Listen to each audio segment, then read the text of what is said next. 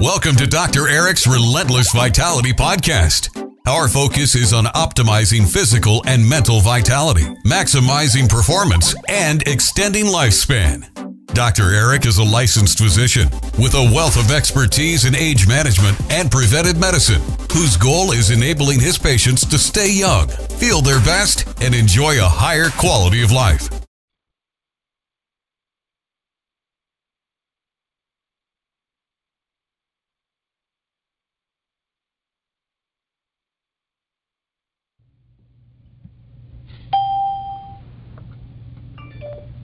Can you hear me? Hey, Carrie. I can hear you. I can hear me through my phone. Oh my gosh, that's so funny. I'm so sorry. That's never happened before. That's the weirdest thing. I was like, maybe it's my phone. Maybe I need to turn it off, turn it back on. But I can hear me talking to you through my phone. That's so funny. That was weird. The Anchor app. It's really cool. I tried using it a few times and it's worked because my marketing team has said, hey, you can use this. It's all on the phone and it'll automatically send to multiple podcast accounts automatically instead of uploading them one at a time, etc. I'm like, well, that sounds really cool. So the only downside is that you can't see the people you're talking to.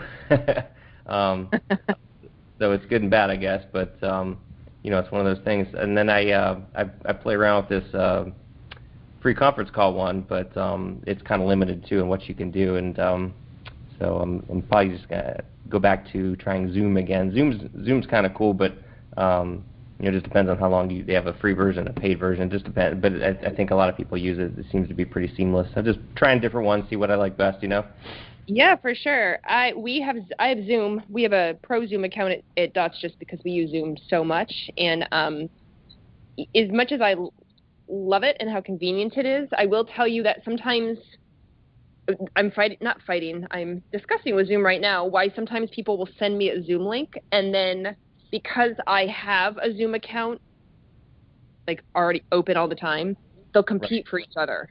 Oh, really? And so especially a Zoom Live, if somebody sends me a Zoom Live link, it won't let me open it at all. It'll keep trying to push me to my own Zoom account and not let me into their Zoom account. Interesting. Only weirdo thing. And so we're literally today, my assistant is trying to figure it out with Zoom support. Interesting, huh? Well, I'm glad you told me that because I was thinking about playing around with it again, because I was having some issues too way back, and that's why I did a couple impromptu ones with the free conference calls, and then like I said, my team said, hey, Anchor's really cool, it's pretty seamless, it's simple, and so I've done it a couple times, and it's pretty good up until today. Always the case, right? Of course. Right. So I'm gonna leave. Can I leave the recording on Anchor? If you don't mind leaving it on, I'm just going to see if it records anyway, if you're okay with that. If not, I don't know, maybe it's recording. I kind of have it on the audio on my speaker, so maybe I'm just going to try to record a couple different ways. That way, in case one bonks, I'll have a backup maybe. Yeah, I just need to, I can hear you, and I can hear me through free conference call, but on Anchor. So I'm just covering up the speaker on my phone so that I don't. There's no echo. People are like, what's the echo? It's me talking to me. You sound pretty clear on my end, so that's cool. Okay, perfect. All right. Yeah, I'm on my computer for this, and so now I'm concerned that maybe it's my phone. Well, good. Well, so how are things with you? Otherwise, technology. Things are great. Super busy, actually. This is going to be a busy travel year. Last year wasn't so busy with travel. This year will be pretty busy, and so. It's all good. Lots of Dutch stuff. Lots of Dutch training. Well, that's what I was just going to ask you. So the traveling, is it for training for providers or conferences you're going to and speaking at, or both? Yeah, all the above. So it's clinics. There's two. There are a couple of universities that have functional medicine programs, or they have NDs as part of their program, and so I'm going there. A couple of conferences. I'm speaking at a couple of conferences. I'm not. I'm just attending, and then. We have several dinner events. We have some co-dinner events scheduled with some supplement companies. And so a lot of little education all the way up to big education across the globe. So I'm pretty excited. That's awesome. Good for you. I'm glad you're moving in a great direction. So how about you? How's your year going? Yeah, so far so good. Just doing kind of like you, multiple irons in a fire, just trying to trying to work smarter instead of harder, but sometimes it's hard. Yes, so, I understand. I work at I'm here in Columbus, Ohio, and I have my separate standalone website where I just do all my health optimization, hormone replacement, and peptide treatments, and nutrition, fitness, kind of all of the above, kind of health and performance optimization. I'm trying to make it more of more of an online thing where I can do online, consults and have information products and things that I could do and offer a lot of free content, things like that. So I'm trying to grow that. That's why I do the podcast and do a lot of YouTube videos and things like that. So I'm trying to.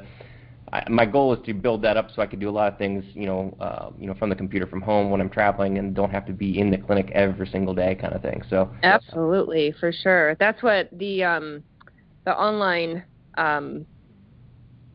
clinic, I guess, is really exploded. But man, I don't know about your board, but our board where I am in Oregon has really cracked down. They're not saying you can't do it, but they're definitely like more rules and regulations. Like if you see people online, and they're trying, like people are trying to differentiate between if you come to my clinic, I'm your doctor, and if we do it online, I'm consulting.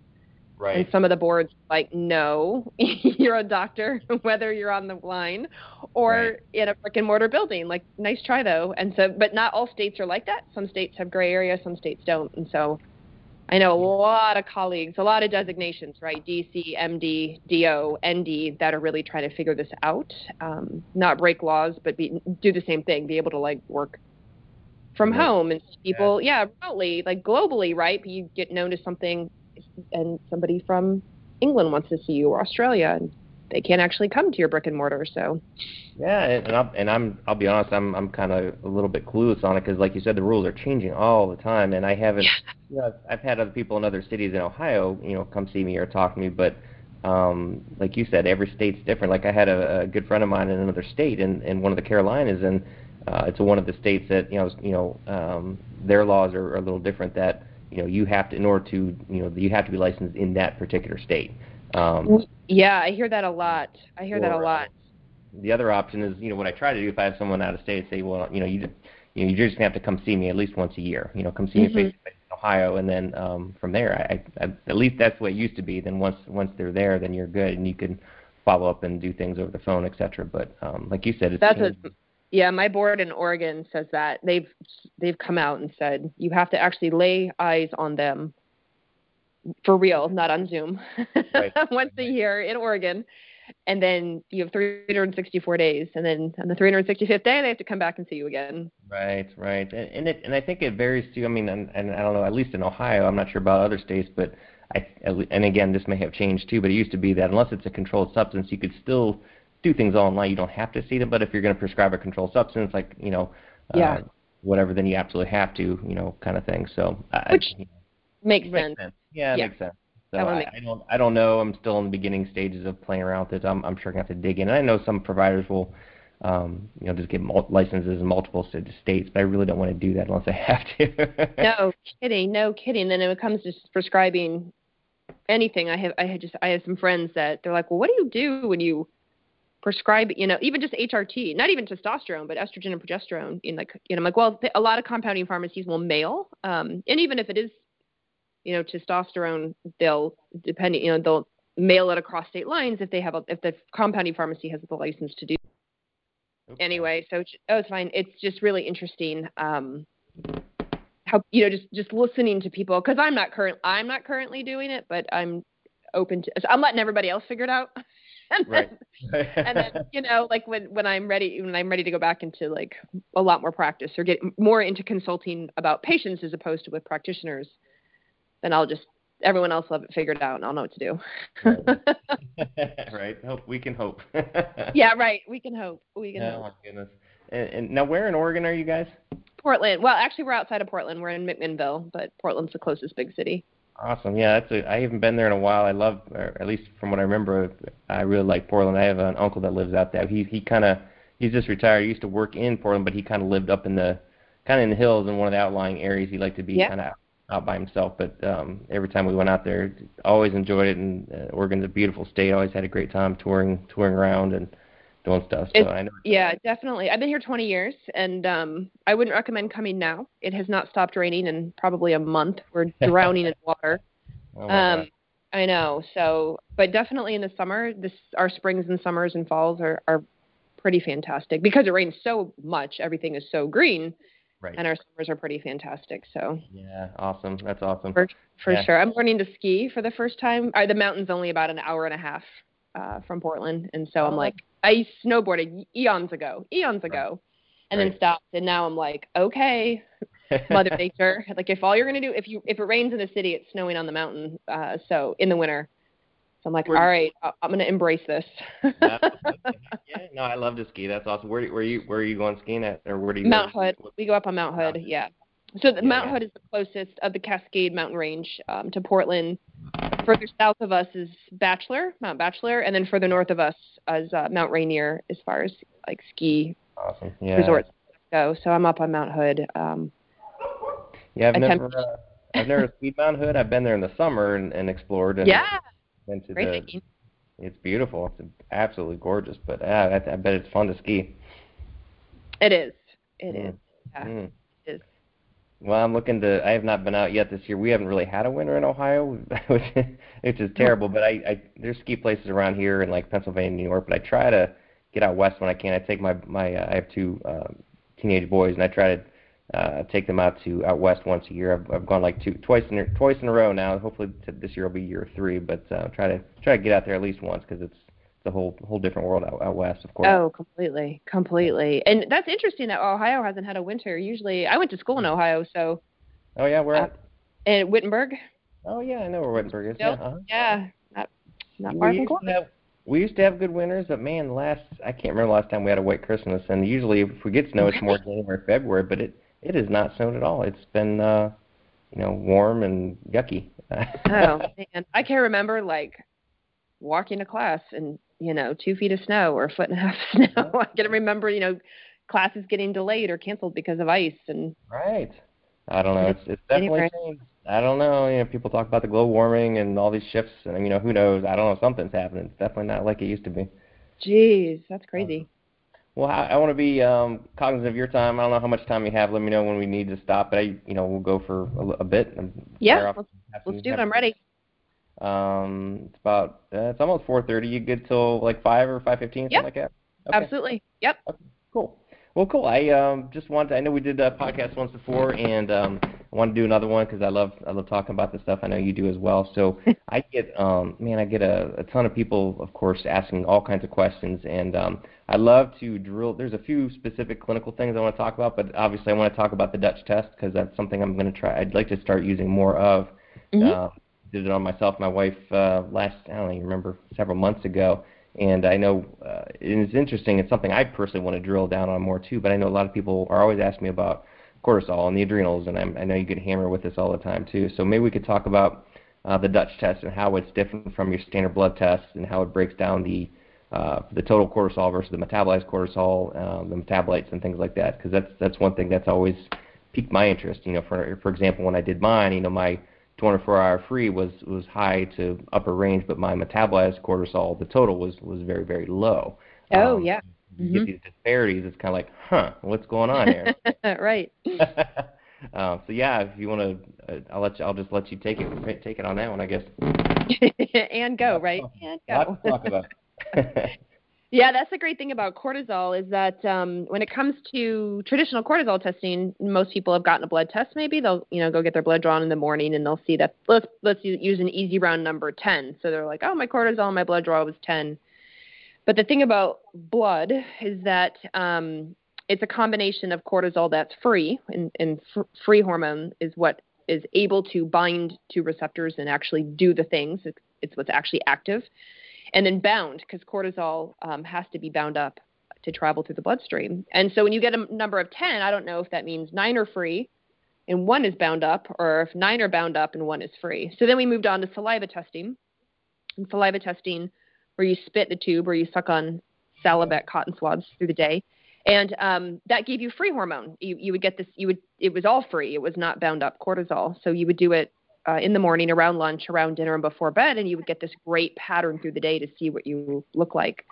And then we evolved into urine testing, dried urine testing, which is what the Dutch test is, which essentially are pieces of filter paper that people urinate on also 4, if not 5 times during the day, and let them dry, and then mail them back to the lab. But the bonus of urine is not only do you get the free hormone, which again is the active hormone, but you get this extra added marker known as metabolized cortisol. And according to research, metabolized cortisol represents like roughly 80% of cortisol produced in a day. So free tells you what's available, but it doesn't tell you how much the production, right? The production that was available. And so that's why I really like it, because I can look at the free hormones, which tells me like how active you're able to be or not, or maybe why do you have insomnia? Because, well, you have too much free floating around at night, or, why do you have anxiety in the morning? Oh, look, your free cortisol is high in the morning, so you have all this active cortisol in the morning. But it doesn't actually tell me, the ability of your whole brain adrenal axis, to make cortisol, and that's where that metabolized comes in. So for you, with metabolized cortisol being on the upper end, maybe kind of elevated, or excuse me, your free cortisol being on the upper end kind of elevated and the metabolized being on the lower end, what that actually tells me is that there's something going on either with the brain adrenal axis, or most commonly, believe it or not, it's a thyroid issue. And it doesn't have to be Hashimoto's, although it might be. It doesn't have to be like real clear picture of hypothyroidism. But it can just be like you've got maybe some stuff going on with your thyroid gland, and what it's doing is it's affecting your your cortisol production. Now, other reasons can cause that same picture. Men and women with a history of current of anorexia, men and women with liver issues, detoxification issues, because that cortisol comes through the liver and then goes into the kidneys. And so what it really can do, that picture, just like point you in a different direction versus thinking it's all cortisol all the time. Right. The great thing about the Dutch test is I can go, oh, it might be cortisol, but actually I think we need to go down this rabbit hole over here because this is what's showing up, and that's why I like it so much. Yeah, that's really cool. So I'm curious about the liver aspect. Obviously, if someone has liver disease, that makes sense. But if someone just has like some gallbladder issues or some other just smoldering issues, I guess you would think that that would affect it in terms of if you're not able to metabolize that. Obviously, you'd probably be having more spilling into the urine. Correct? It would be kind of on the correct. Right. So what would happen is you make cortisol, and then when cortisol goes through the liver, you have enzymes that metabolize cortisol, and if the enzymes are slowed down themselves, or if the liver is working to make it easier, if it's working on other things and can't really focus on cortisol, then it can't break it down. It can't metabolize it. So as a result, the free cortisol just floats. It just stays as free cortisol, and then it ends up in the kidneys, and then the bladder, and then the urine, and because it doesn't get metabolized. And so you have more free cortisol than you do metabolized. And so we will get feedback from people who say, oh yeah, my patient, definitely has a lot of liver issues, or they're on these medications that are really hard on the liver, or yes, they drink quite a bit of alcohol. It's something we're working on. Or yes, they have a lot of their liver enzymes are elevated on blood testing. I'm concerned they have fatty liver. They've been diagnosed with fatty liver. So sometimes we get this feedback often enough that I'll say, it's affecting the way the body can process and utilize cortisol. It's not really so much a production issue at that point. At that point, it's a liver issue that's affecting cortisol. So it's just really cool that everybody just assumes, oh, if you have a cortisol problem, it must be the adrenals. It has to be my adrenals. I'm like, well, maybe, but it might be your thyroid. It might be your liver. Like, it might be a few other things that affect cortisol. Right. Absolutely. Yeah, that makes total sense. Yeah, and I think you're right. A lot of people, kind of jump on that wagon, or obviously there's a lot of press about the good old adrenal fatigue issue, and a lot of people debate that back and forth. But like you said, it's multifactorial. There's a lot of other things involved. Absolutely. I mean, just like that song we all learned as kids, like the knee bone is literally connected to the hip bone, right? Like you can't just single out the adrenal glands, separate them off and only focus there, because the adrenals are best friends with the ovaries or the testicles. They're best friends with the thyroid. They interact with the pancreas that makes, insulin and deals with blood sugar. And, all of the glands are they're besties. And so if you think you're just focusing on one and leaving out the rest, it could cause a lot even more imbalance. Right. When you're working with other clients and providers and things, is this a common? What are some of the common questions and challenges you're experiencing with the Dutch test compared to the kind of the quote unquote old ways of doing things? I'll get a lot of questions of like, well, the blood test showed whatever this. The blood test showed this, but on the Dutch test. Like, exactly. So the blood test is wonderful. I'm not against blood testing. I'm not against saliva testing, but the blood testing when it comes to hormones, sometimes it can just be superficial. It's like a screening when it comes to hormones. So you run like a cortisol, you run a estrogen, right? You run a testosterone, and that's what you get, but it's not going to give you much more detail beyond that. And so sometimes, often, I shouldn't even say sometimes, a lot of times people will say, women will say, I have acne on my jawline and my chin, and I get hair growth in places I don't want, and I'm losing my hair, and I got my blood test for my testosterone, thinking it would be really elevated, because those are pretty classic symptoms for high testosterone. Right. And they'll say, why, but my testosterone's normal, so what could it be? I'm like, well, actually, it could be your testosterone. See, testosterone, much like cortisol, your testosterone has to get processed. It has to get, it can move on to other pathways in the body. And so I'll say one of the pathways can cause acne on the chin and the jawline. It can cause hair growth in places women really don't want. It can cause you to lose hair at your temples as a woman. And so when you do the Dutch test, urine testing, you peel back the layer of the onions and you look underneath the testosterone and you realize, oh, testosterone's going down that acne pathway. Yeah, that 5-alpha. So I'll have people or practitioners who will challenge me, like, well, it can't be testosterone. It's normal in the blood work. I'm like, well, it can be. We just have to test the pathway and see which pathway they prefer, and then go from there. Mm-hmm. Yep, that makes total sense. I love how you guys, with the Dutch test, you've added some of the other markers like the xanthourinates and the glutathione and the dopamine, et cetera. Those are cool to have on there too, because prior to that, you had to kind of look at other tests to add those on. So it's nice to kind of bundle that together. Yeah, absolutely, and just give some extra. They're organic acids, so I tell people we're not an organic acid company. Like, that's not our goal, but we do run a few that actually go with hormones. So, like, we have a B12 marker, and of course B6 that will go obviously with hormone production, but then also hormone estrogen detoxification. And then exactly like the dopamine metabolite, we have the norepinephrine metabolite, which is great for people who say, I have a lot of anxiety, I have a lot of insomnia, but my cortisol is normal. And then I look at those two markers. Their dopamine metabolite is high, their adrenaline metabolite's high, and I'm like, oh, well, you have anxiety and insomnia because you're still running on the stress system. It's just different hormones than you thought it was. Yeah, that's actually, I was just going to ask you that if you get a lot of questions of people seeing that clinically with people with things look okay, but then when you look at some of their neurotransmitters, they're out of whack, and yeah.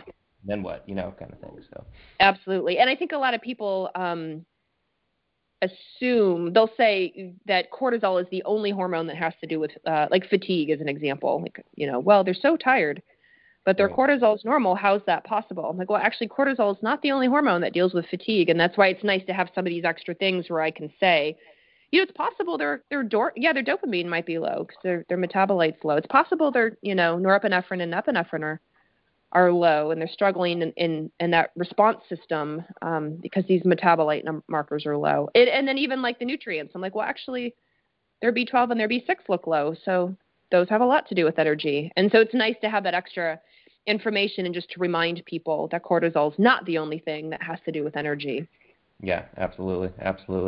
You're when you're consulting, or I mean, what's your patient mix? Is it men and women pretty equally of similar of average age, or you more seeing more people doing one or the other, or who are you consulting with most of the time, I guess? I would say the large majority are female, only because women tend to go to the doctor.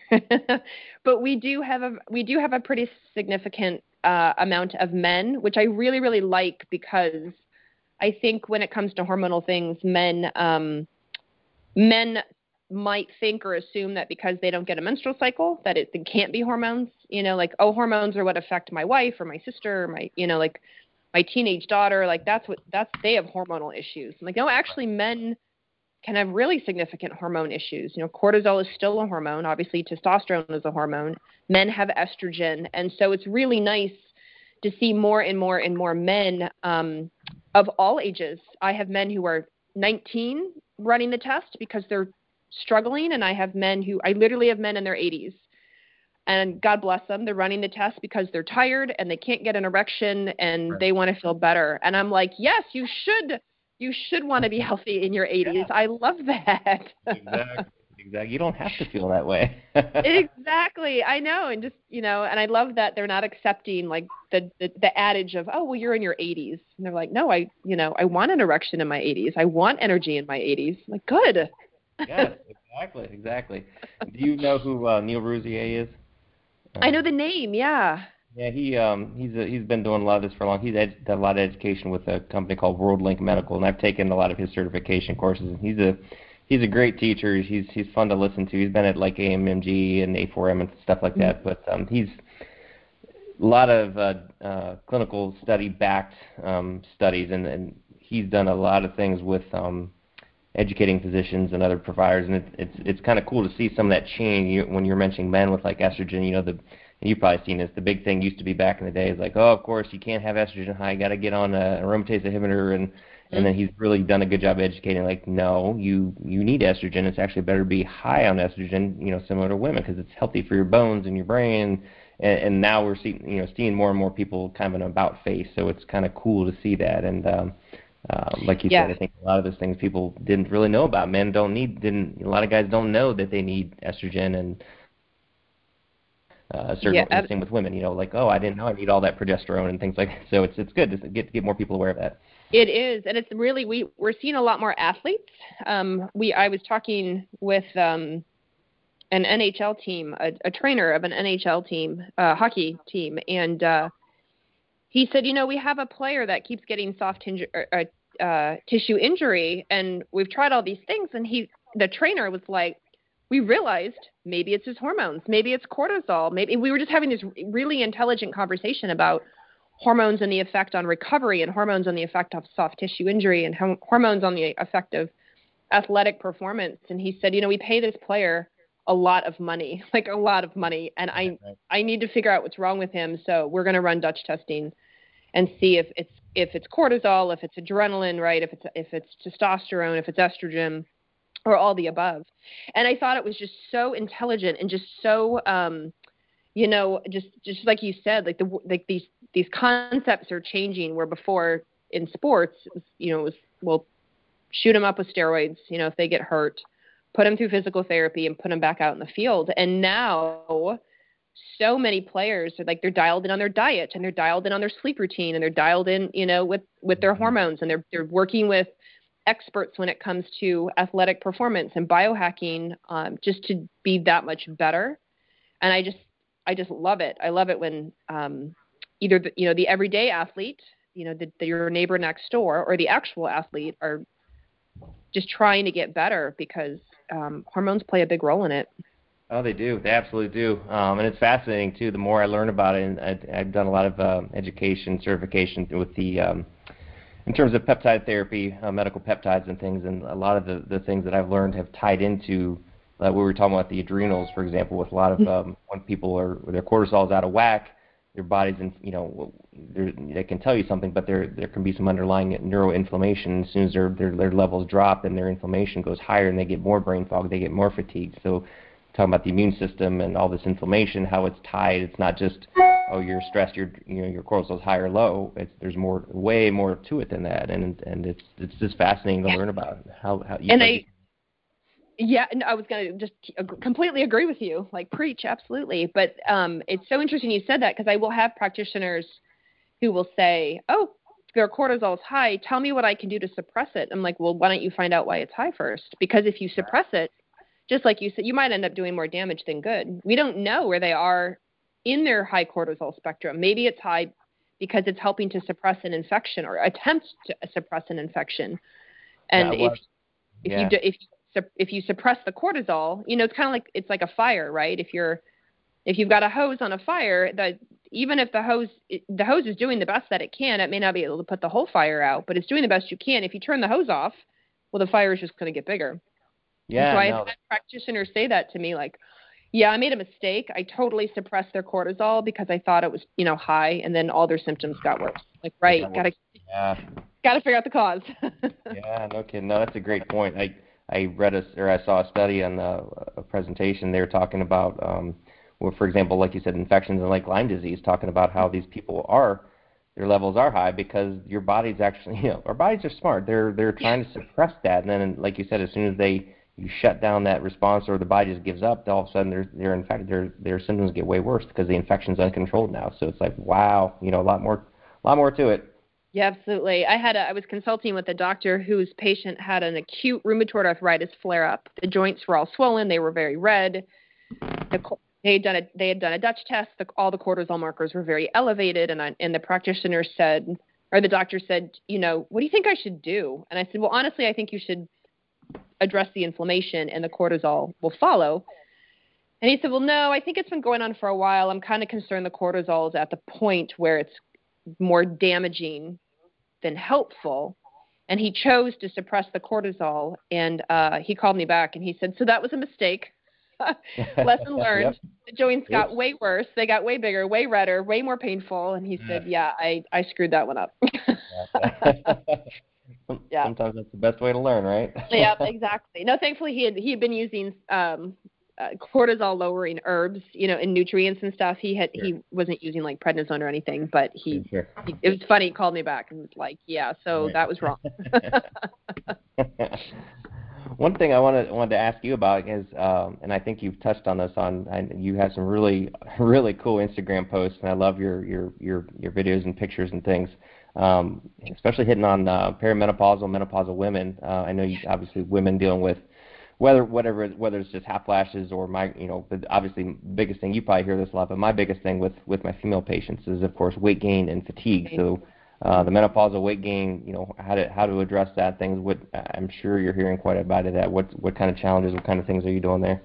Yeah, it's definitely I'll be honest, it's a pain in the butt, and I say that as a woman because it's weight that the body wants there, not weight you're necessarily putting there. So women will say, as we know, right, like, oh my gosh, I'm 45.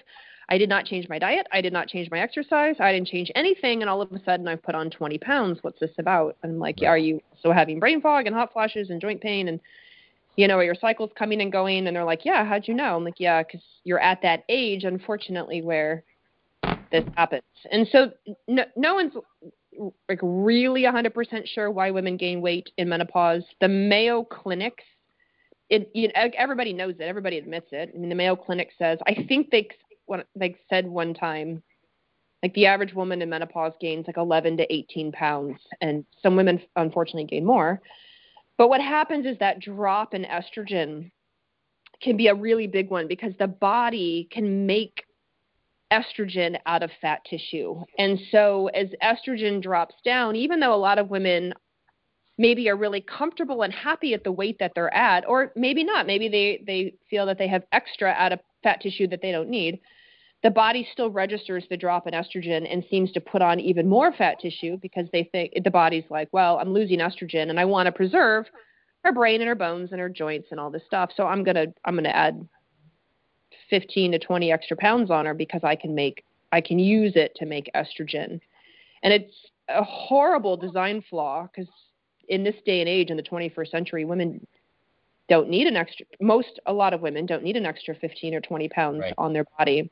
Right. Now, the other thing, too, is as women, as their hormones shift in perimenopause, we become more insulin resistant. And so when it comes to, sugar and carbs and things like that, again, women will say, I haven't changed my diet, and yet, I'm gaining weight, or I feel more sensitive to carbs and sugar and what have you than I used to.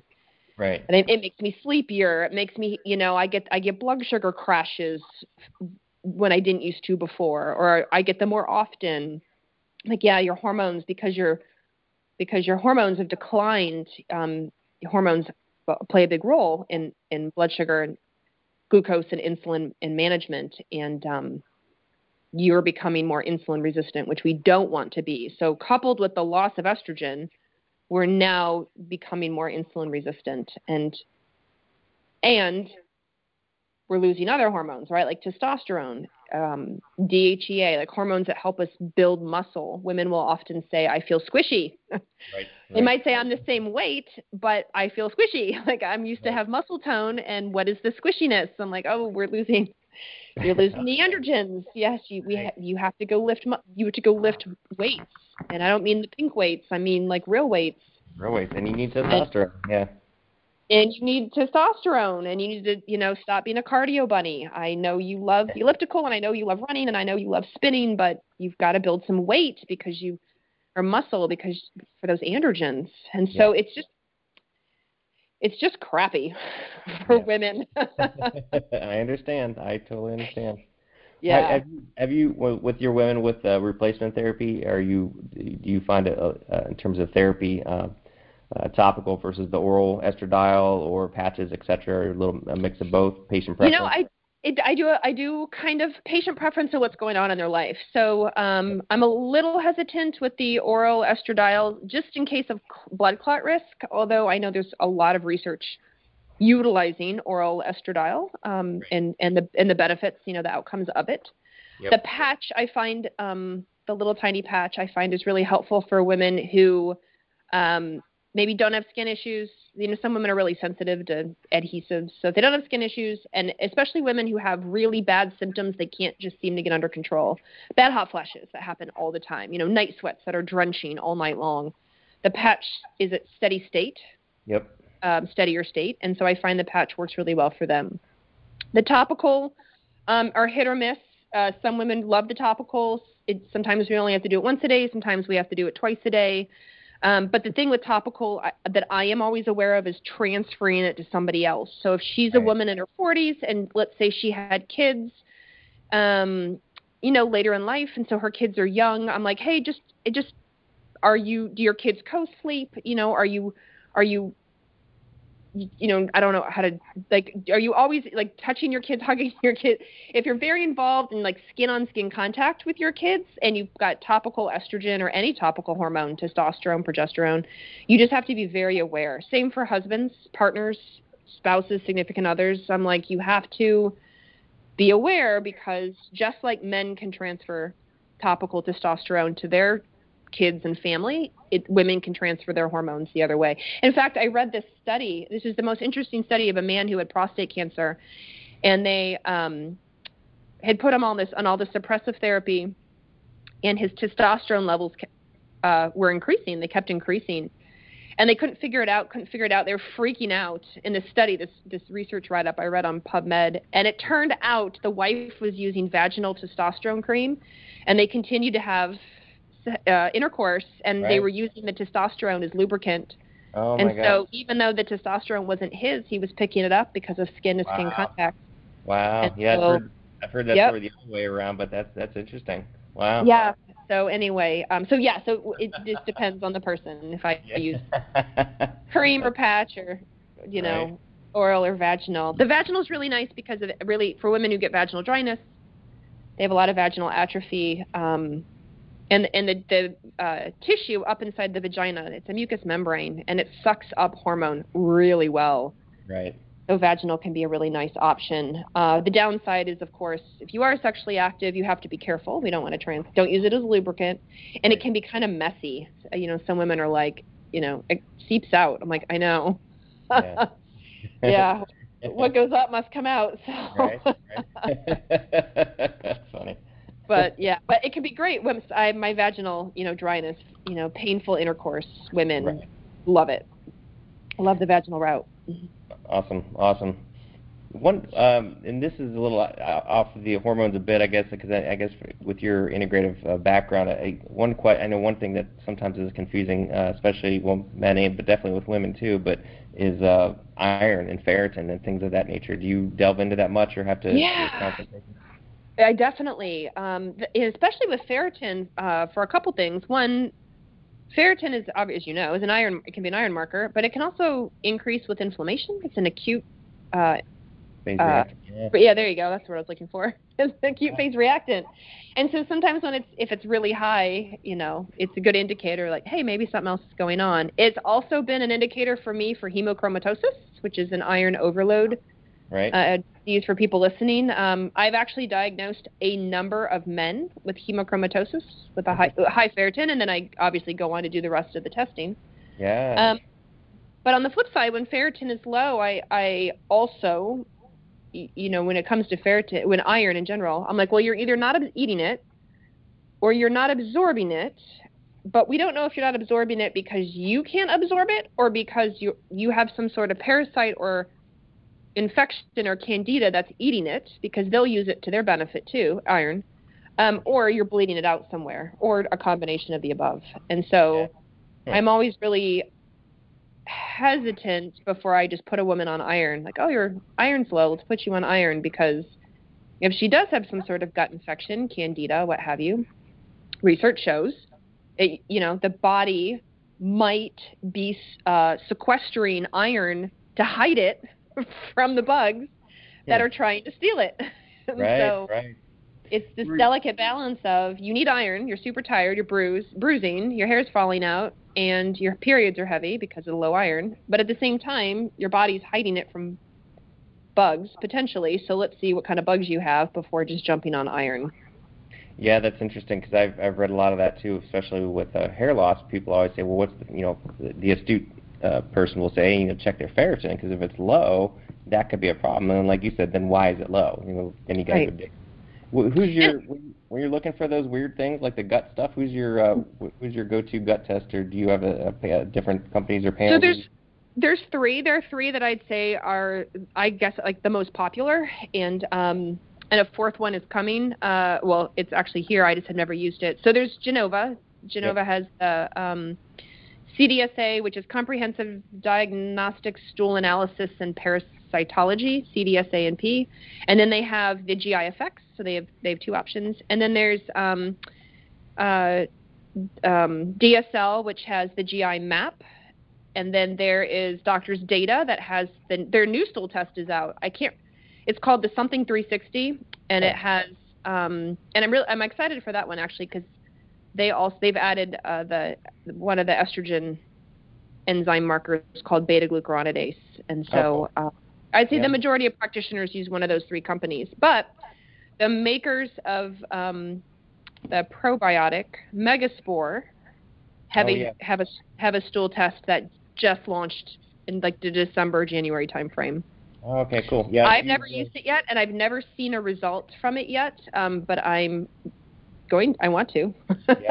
Yeah, and I love the company that owns it is called Microbiome, and I love their products, and so I'm excited to see what their stool test looks like. But yeah, Genova, the GI map, and Doctor's Data are probably the three top that I see all the time.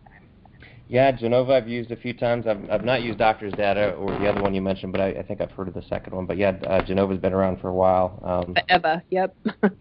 Yeah, and Microbiome, yeah, I've used their stuff before as well. Actually, Kieran, I think is one of the. I think I interviewed him as well, like last year sometime. Yeah, he's the he owns Microbiome. Yeah, he's a good guy. Yep. Good guy, very informative.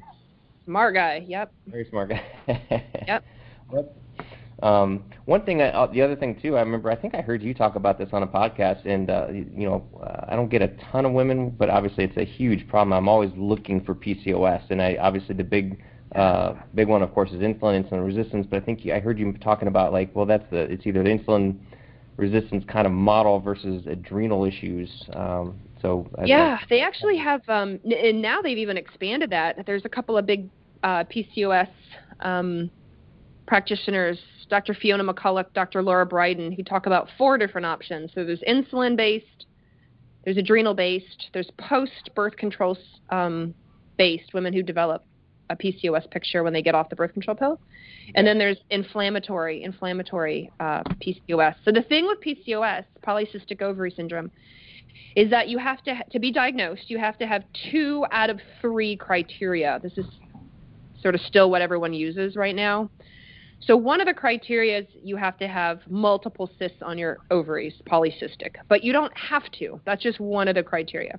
Right. The second criteria is that you have ovulation issues, low progesterone, or cycle issues. So you either have irregular cycles or no cycles, which is known as amenorrhea. You can't get pregnant, you can't ovulate or release an egg. So that's the second thing. The third thing is that you have high levels of androgens, that's your like testosterone, and the symptoms to go along with it. So acne on the jawline and the chin, the neck, hair growth in places women don't want, maybe male pattern baldness in a woman. You only have to have 2 out of 3 to kind of traditionally be diagnosed with PCOS. And so with the adrenal part, you can make testosterone and obviously DHEA out of the adrenal glands. And so you may have elevated testosterone, but it's not from the ovaries, it's from the adrenals. And you can have irregular cycles or crazy cycles or struggle to get pregnant because of the adrenal glands. Cortisol, when it's high, so when you've got a lot of stress or infection or inflammation, cortisol will directly tell the brain, hey, now is not a good time to get pregnant. We're dealing with a lot, so don't release an egg, don't ovulate. And the brain goes, okay. Right. And it stops the signals to the ovary, or slows the signals to the ovaries that cause ovulation, create ovulation. And so as a woman, she may be really stressed out or be like sick, dealing with a lot. Her cycles may be off, and she's struggling with acne and hair growth on hair growth in places she doesn't want, known as hirsutism, and hair growth or hair loss on her head. And that's 2 out of 3. And so she gets diagnosed with PCOS, but it's an adrenally related issue. That makes sense. Yep. Yeah. But insulin is definitely the more common, what everybody knows, is familiar with. Yeah, and I think more people are becoming aware of it. I think that it's one of the more common endocrinopathies in women. I think it's kind of getting more attention now. I think obviously with all the people talking about it and blogging about it, et cetera, which is good. Yes. So. It's interesting too, because with the adrenal one, you can be diagnosed with PCOS, but with the adrenal one, sometimes depending on the woman, I question if it's really PCOS, because PCOS is the diagnosis, but the cause is the adrenals. So there's a case that I often refer back to, and lots of my practitioner friends have similar cases, where a woman might get diagnosed in her 30s with PCOS, but it really turned out it was just massive amounts of stress. Maybe it was divorce, maybe it was illness, maybe it was just a lot going on, and children, what have you. And she loses her cycle, or her cycles become irregular, and she's breaking out on her face, and she's has elevated levels of testosterone. But once all the stress is over, and once she's moved through it and, gotten help and balance, like, it all goes back to normal. I'm like, so is it PCOS, or was it a normal response to life out of the adrenal glands? Right. Yeah, just like a stress response reaction or something. Right. So it mimics. It's like a mimicker. It mimics PCOS. And so that's what so like when women are like, oh, I've been diagnosed with PCOS, I'm like, okay, tell me your history. I literally want to know everything that led you to that diagnosis, to know if it's like, with PCOS, women tend to have a much higher risk for cardiometabolic disease, right? So I'm like really concerned about long-term outcomes. But in a stressed adrenal-based woman, I might be like, oh, you're not that section. You're more the cortisol section, which we need to work with, which is different unto itself. Right, right, absolutely. That totally makes sense. And that, and, it all comes down, like you said, all comes down to the history, digging a little bit deeper. Right, which is why it's hard to do that in a conventional 8-minute appointment, and Right, right, exactly. we need a little more time with healthcare. So what challenges do you have on your plate for 2020, either personally, professionally, or with the company itself, or all the above?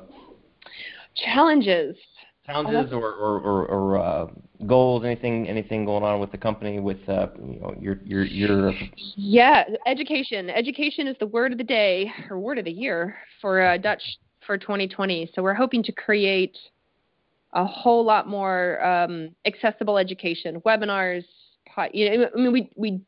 We do a lot externally, but we're trying to do a lot under our own umbrella that people can, if they really want to dive into PCOS, like we provide all the webinars for that. If they really want to dive into estrogen detoxification or men's health or, athletes and hormones, like we're going to try to really create this whole database of webinars and educational options for everyone, people, practitioners, anyone who, wants to learn. That's a big goal of ours. We had a Dutch conference last year in 2019, and that was really, really successful. And so we're going to try to take that momentum and that content and just explode it into 2020. Yeah, that's awesome. I think that'd be great. I would definitely look into that myself, because I think it's very interesting. Very interesting.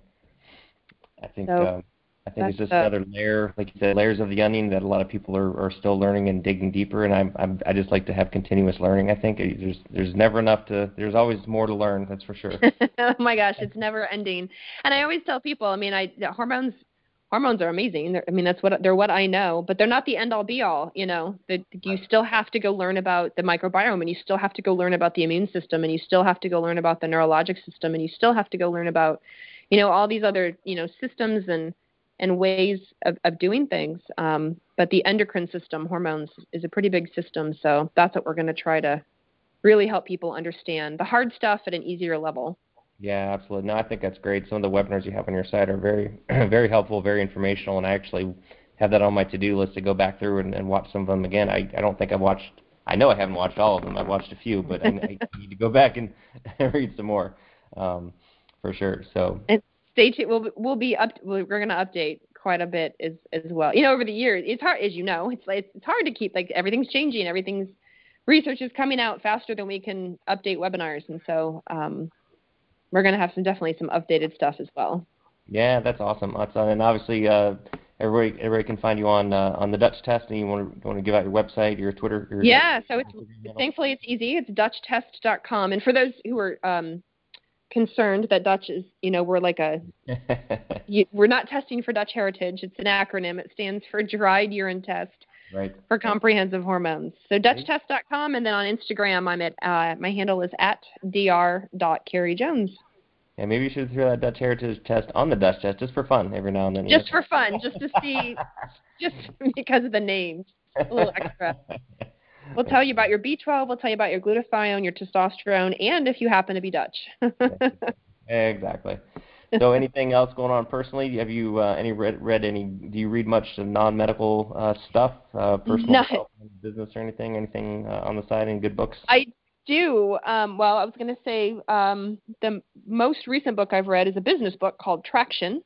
It's called Traction: Get a Grip on Your Business, and that was really quite good. I really learned a lot out of that one. And then the other book, which is medical but not nerdy medical, it's called Come As You Are, and it's a book written by Dr. Emily Nagoski about how our society's views on libido in women are completely wrong and skewed, and what's actually normal, like what's actually normal when it comes to libido. And so it was just this really well written book, for women, about women, and just really helpful when it comes to libido. A lot of women complain, like, well, I'm not spontaneously in the mood like I used to be. Like when I was 25 as opposed to when I was 55. At 55, we hear this all the time. Not even 55, 35, 45. Right. Like, I'm not in the mood anymore. Like, you are in the mood. It's just, life changes. And you're completely normal and you still have the ability. And so it was just this great walkthrough for women on how to, she talks about we have the fight or flight system in our nervous system, but we have it with our libido as well. And so women, men too, but the book was for women, have an accelerator and have a brake. Just like we have it for fight or flight, rest and digest, we have it for our libido. And so she was talking about, women, like how you can learn what pushes on your accelerator and then what actually is and what's pushing on your brake, and then how you can figure that out. And it changes through the years. Oh yeah, I'm sure. Yeah, job absolutely. And stress and kids and whatever. Mm-hmm. And so that was it's a medical book, but it's not right over anyone's head. It was very well written, and so come very as you timely. are. Very timely. Right. Sounds very interesting, I'm sure. Yeah. So for the number of women that ask me about, am I normal? Is this normal? If you're normal, yeah. Right. Perspective. All of us are a little abnormal in some way, shape, or form. Exactly. Just kind of abnormal. Right? Yeah. So, well, what about you? Have you read any good books so that I can add it to my list? I'm always reading things, and I'm actually right now lately I've been rereading some books I've had on my shelves for a long time. Like I try to read, try to keep up with the medical stuff. I try at night just to read non-medical stuff just to clear my head. So a lot of like personal development, business books. I just reread The Slight Edge, which is a good book. I haven't read that one. Yeah, it's very simple. It's a quick read, but it's just kind of like The Compound Effect. It's it's just about just daily actions, daily habits that you do consistently on a regular basis. To achieve whatever goal you're trying to achieve, whether it be personal or professional. It's about those simple little things that you do each and every day that add up over time. It's called The Slight Edge. Yeah, it's a good book. And then you ever read it? I don't know if you've read. I don't know if you're in. I like history stuff, so I've read a lot of Robert Greene's book, 48 Laws of Power and the 48 Laws of War. Those are interesting. Oh no, I'm not familiar. Yeah, if you like history, you'd like it. If you don't like history, you might not. I do like history. Yep, I do like it. My dad was a history buff and got me into history. Yeah, so that and another cool one too, and this is a little different, but there's another one called I forget, I'm blanking out now. But they have a website. It's called The Daily Stoic. Yes, I just heard about that from somebody else. It's really good. It's like you read. It's like a calendar. So January 1st, January 2nd. Every day has a different quote from like Marcus Aurelius or some of these ancient Greek philosophers, and then then they kind of have a modern spin on it. And every day you just read one a day for whatever day it is that you're on, and it's really good. I recommend getting it. Daily Stoic. You read every night. It's a way to put things in perspective. Kind of that Stoic philosophy of you control what you can control, and you can't control what you can't control, and a lot of other cool little things. But yeah, that's a good one. It's called The Daily Stoic. I like that. Similar. So there's an app. It's called CoStar Astrology. So even for people who aren't into astrology or believe in astrology, every single day, CoStar Astrology. I entered my birth date and all this stuff, so it knows all my my sun sign, my moon sign, all this stuff. But I'll get a like a quote or a motto or a mantra for the day for me and for how I line up with the stars. Oh, and every single day that stupid mantra is always spot on. And sometimes it's really funny. I mean, sometimes whoever writes them has got a really slick sense of humor, and they're well done. And like today, let me see what today's is. I think today's popped up. Let's see. What was it called again? I'm gonna write that down. CoStar Astrology. Hold on. Let me see. Today. I'm opening the app. Today is the emotional exchange between two people is constantly shifting.